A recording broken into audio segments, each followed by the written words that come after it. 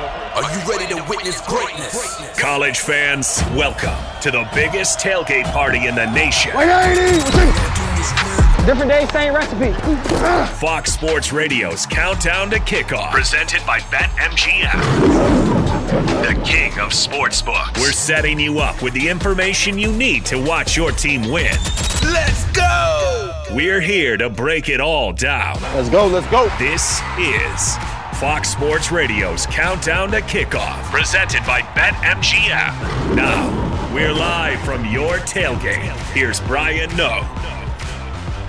All right, it is Countdown to Kickoff presented by BetMGM. New users download the BetMGM app today and use code COUNTDOWN for a special offer. That's code COUNTDOWN in the BetMGM app.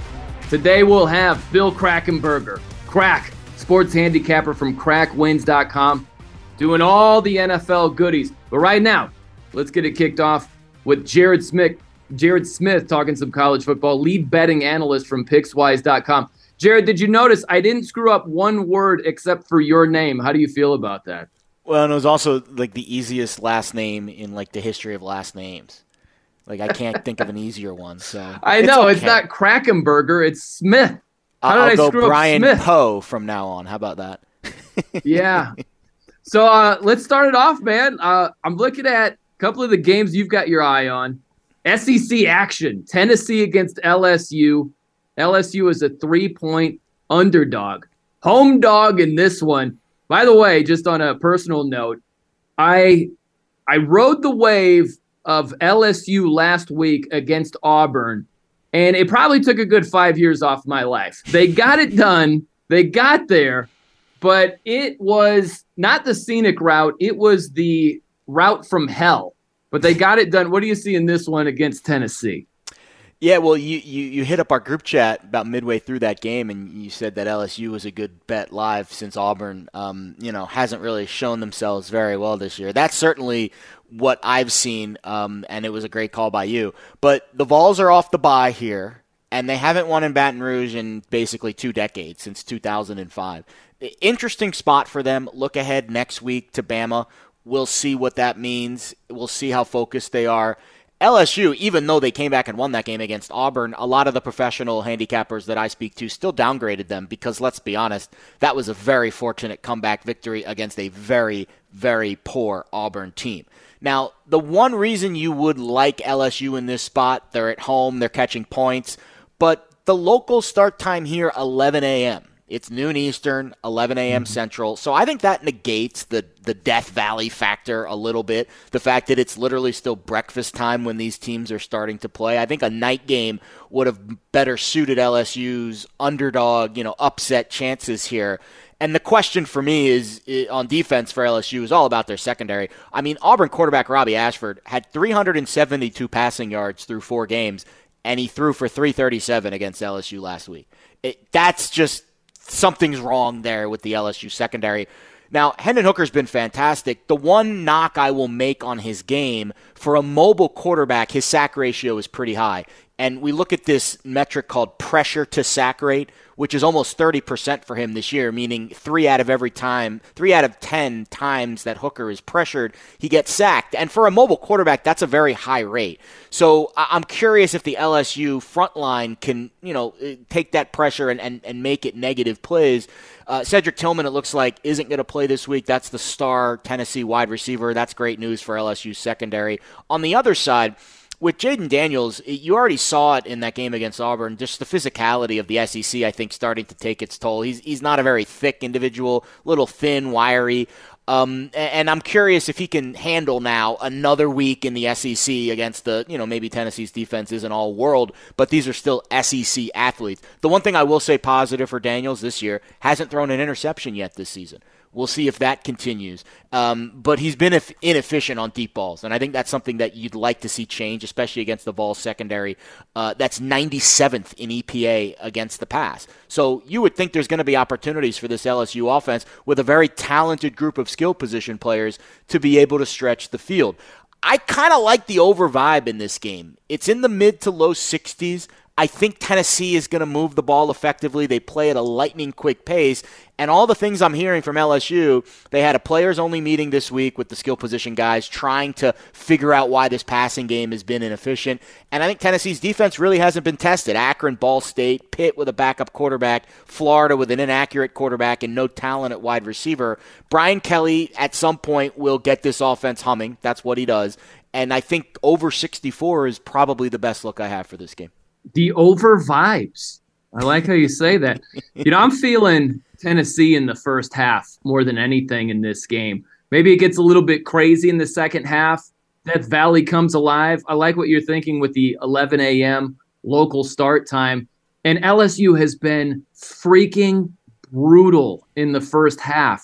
So I like Tennessee. It's only a 1.5 that Tennessee is favored by in the first half. You could go money line. I got it at minus 130. I'll spend the extra cash, but I like Tennessee to at least have a lead at halftime because LSU, they have been such slow starters in these last couple of games. I think Tennessee takes advantage of that. I don't mind it at all. I mean, if you were going to ask me preseason, this line's less than 3, I would be a little bit concerned because you're thinking to yourself, well, Tennessee at LSU, they're going to be a road favorite, but LSU continues to get downgraded. Every week it seems like they've shot themselves in the foot in different ways, and even though they won last week, not an impressive victory at all. Okay, let's move it to the Pac-12. Utah against UCLA. Utah, rough and tumble, right? UCLA. You know what? I don't know how you feel about this. I don't want to go off on a tangent, Jared, but I think there are certain teams that get a reputation, say Oregon, just a bunch of bubble screens and just kind of like tricking you. UCLA seems to have that type of reputation. A lot of it isn't true. Granted, you might not be as physical as Utah, but you can't run the ball effectively without some physicality. So you tell me what you think in this Utah-UCLA game. UCLA a 3.5-point home dog here. Yeah, and this line opened 3, and it immediately jumped to 4. I even saw 4.5 pop up at some point. And then you started to see the other side.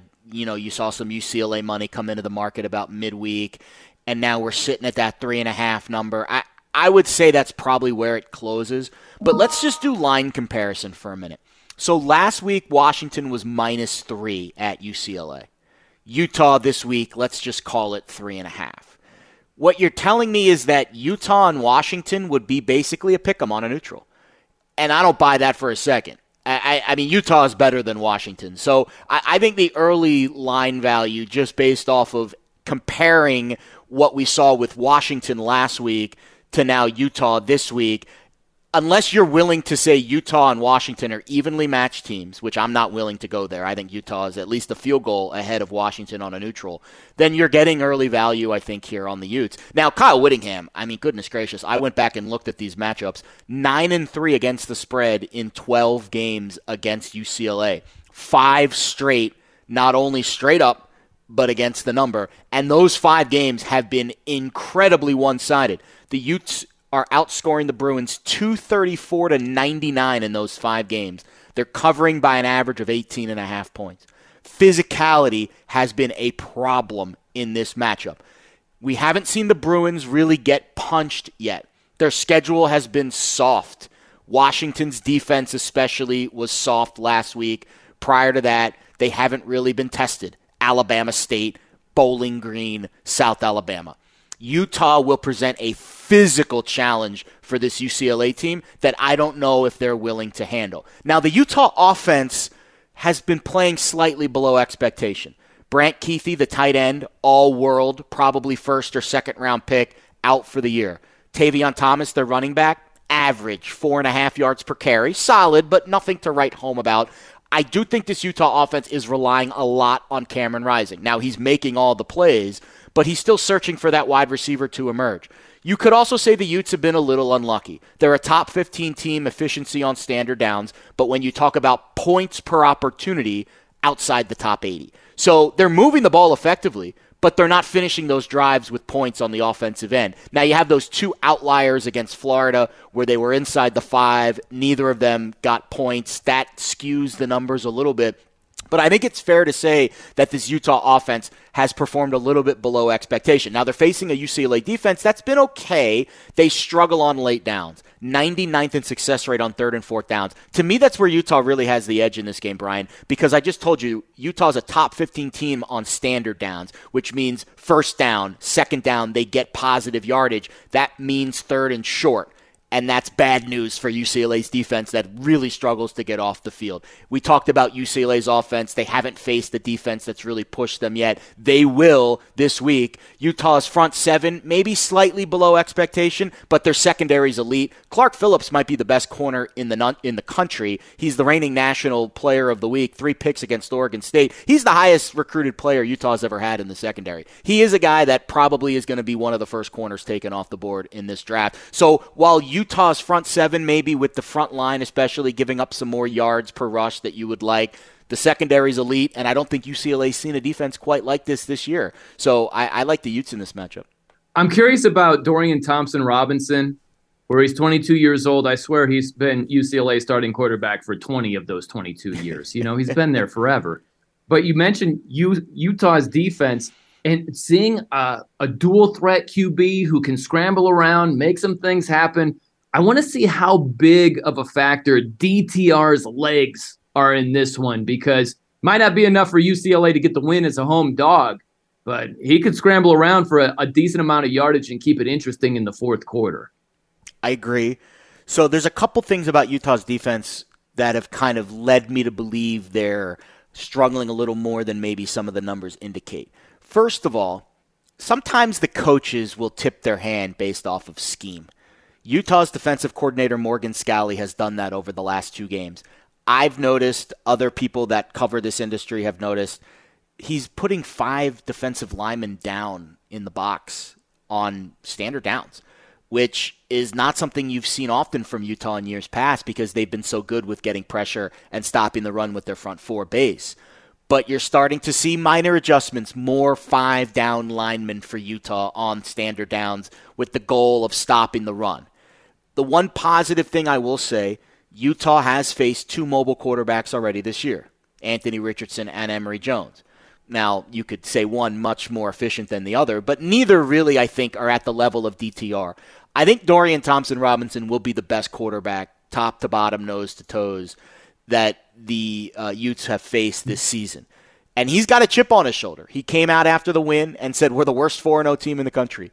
I don't know if that's a positive or a negative. I think he's looking at it from a perspective of trying to pump up his troops, but maybe he's in the process showing us that, yeah, maybe UCLA is not as good as some of these other teams that are undefeated. So I don't know. I think I like the chip on his shoulder, but I would be worried if DTR gets into some trouble and tries to scramble too much and doesn't really stick to the game plan in this one. I like that, nose to toes. And I also liked DTR. He was talking smack against Washington last week, kind of like, get off my field.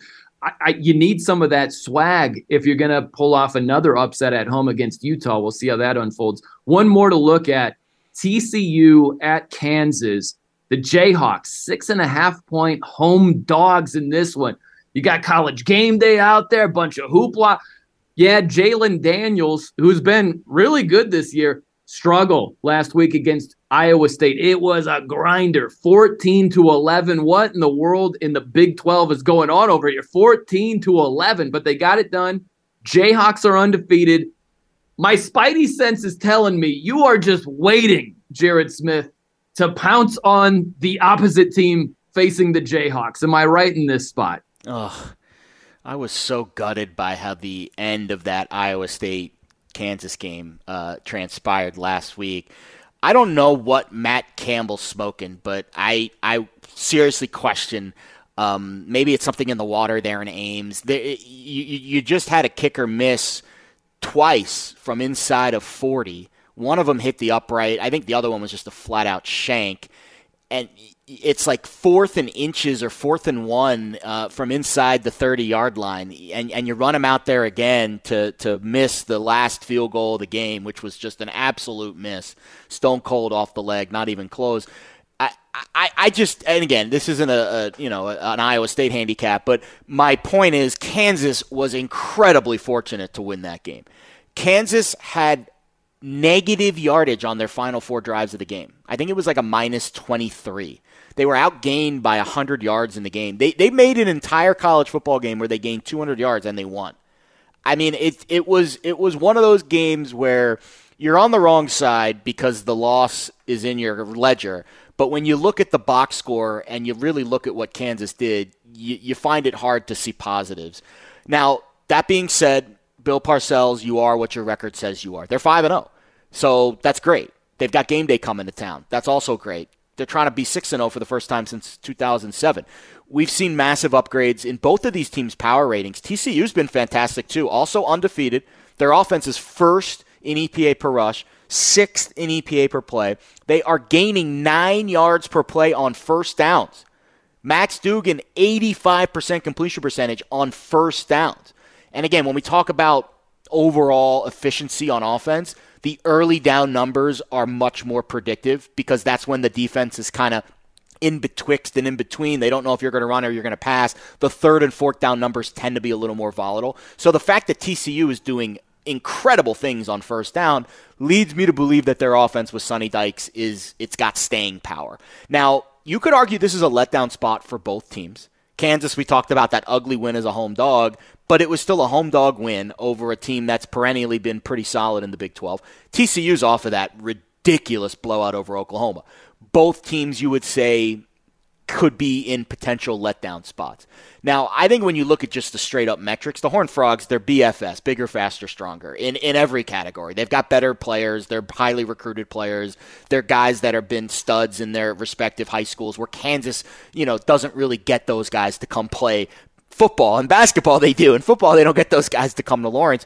But I've been impressed with the way this scrappy Jayhawks bunch has looked in the non-skill position areas. Their offensive line's grading out well, 23rd in opportunity rate. And opportunity rate is when your offensive line provides at least 4 yards of space and the running backs get at least 4 yards of positive yardage. So this is an offensive line that doesn't have a lot of beef or a lot of 5-star talent, but they're moving some people around. And the weakness for TCU is stopping the run. Outside the top 75 in defensive line yards, 116th in stuff rate. That tells me the Jayhawks won't be behind the chains much. Now, to me, Kansas a little thin at running back. They lost Daniel Hillshaw Jr. in that game against Iowa State. He's the 3rd leading rusher behind Devin Neal and the quarterback Daniels. But to me, TCU can negate all of this run game, slow the clock down, try to keep it out of TCU's offensive hands if they could just get off to a fast start and force Kansas to play from behind the scoreboard. So this is a really tough game to handicap because, again, both teams are kind of due for the letdown. But if you were going to ask me which team has the talent to just run away and hide and make this a 3 or 4 score game, I absolutely would take TCU, and I think I'll get to the window on the Horned Frogs. I like it. Good stuff, Jared Smith. I'm going to enunciate every time I go with Smith, so I don't screw it up like the beginning of this podcast. But we'll have more with Jared from PicksWise.com on our Saturday kickoff show. It is Fox Sports Radio's Countdown to Kickoff, presented by BetMGM. 3 hours leading up to kickoff in that noon Eastern time slot. So 9 a.m. to noon Eastern time.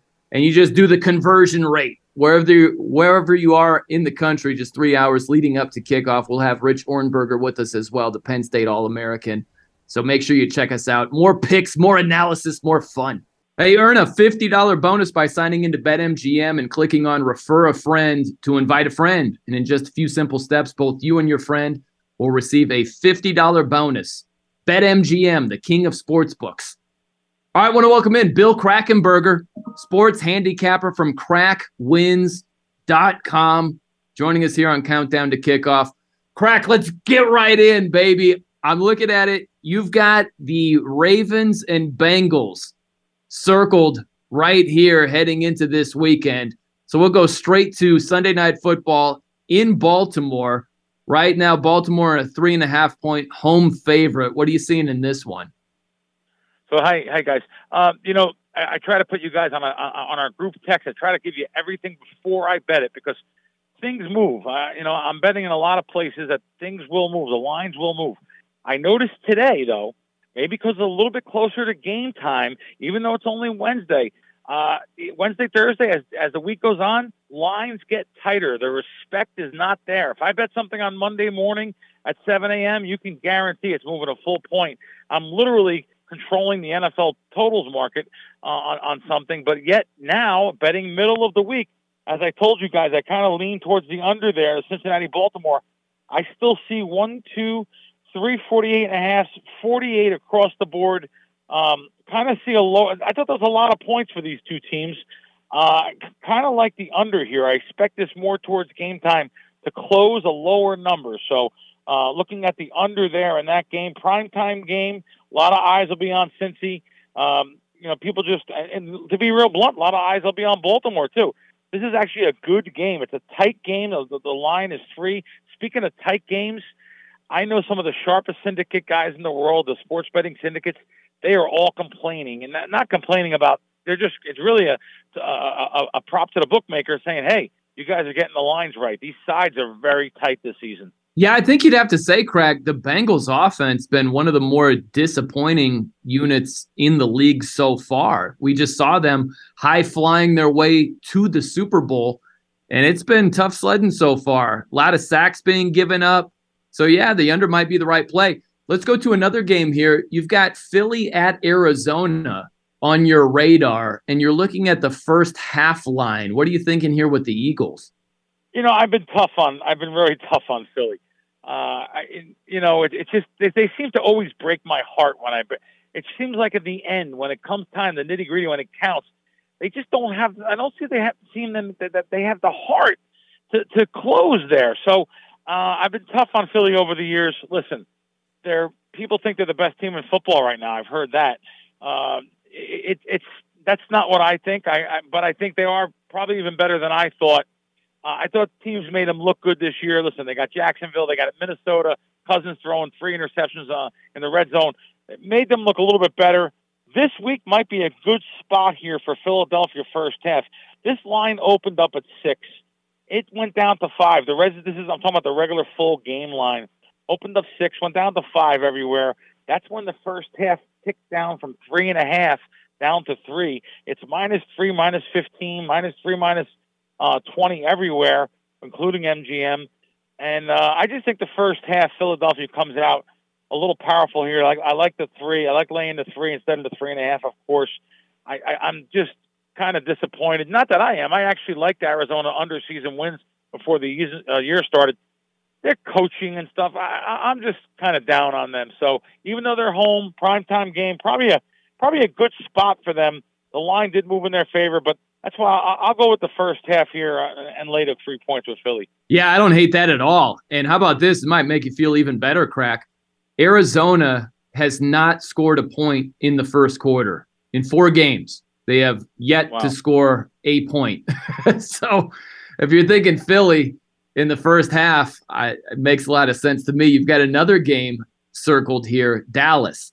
So if you look at the Cowboys, who have done very well with Cooper Rush, they're on the road against the defending champion Rams. And the Rams did not look great on Monday night against San Francisco. Rams are back at home facing Dallas. What do you see in this one? Yeah, both the Rams and Cincinnati are proving that last year's Super Bowl may have even been a fluke between those two teams. This year, they're both not looking anything big and spectacular, considering they were in the big game last year. Dallas, like I said on our Sunday show, week 2, 10-point move compared to the preseason, the pre-look ahead line. Again, I looked this morning. I didn't even know this. Dallas 3-1. The thing I didn't know is they're not as bad off as people thought.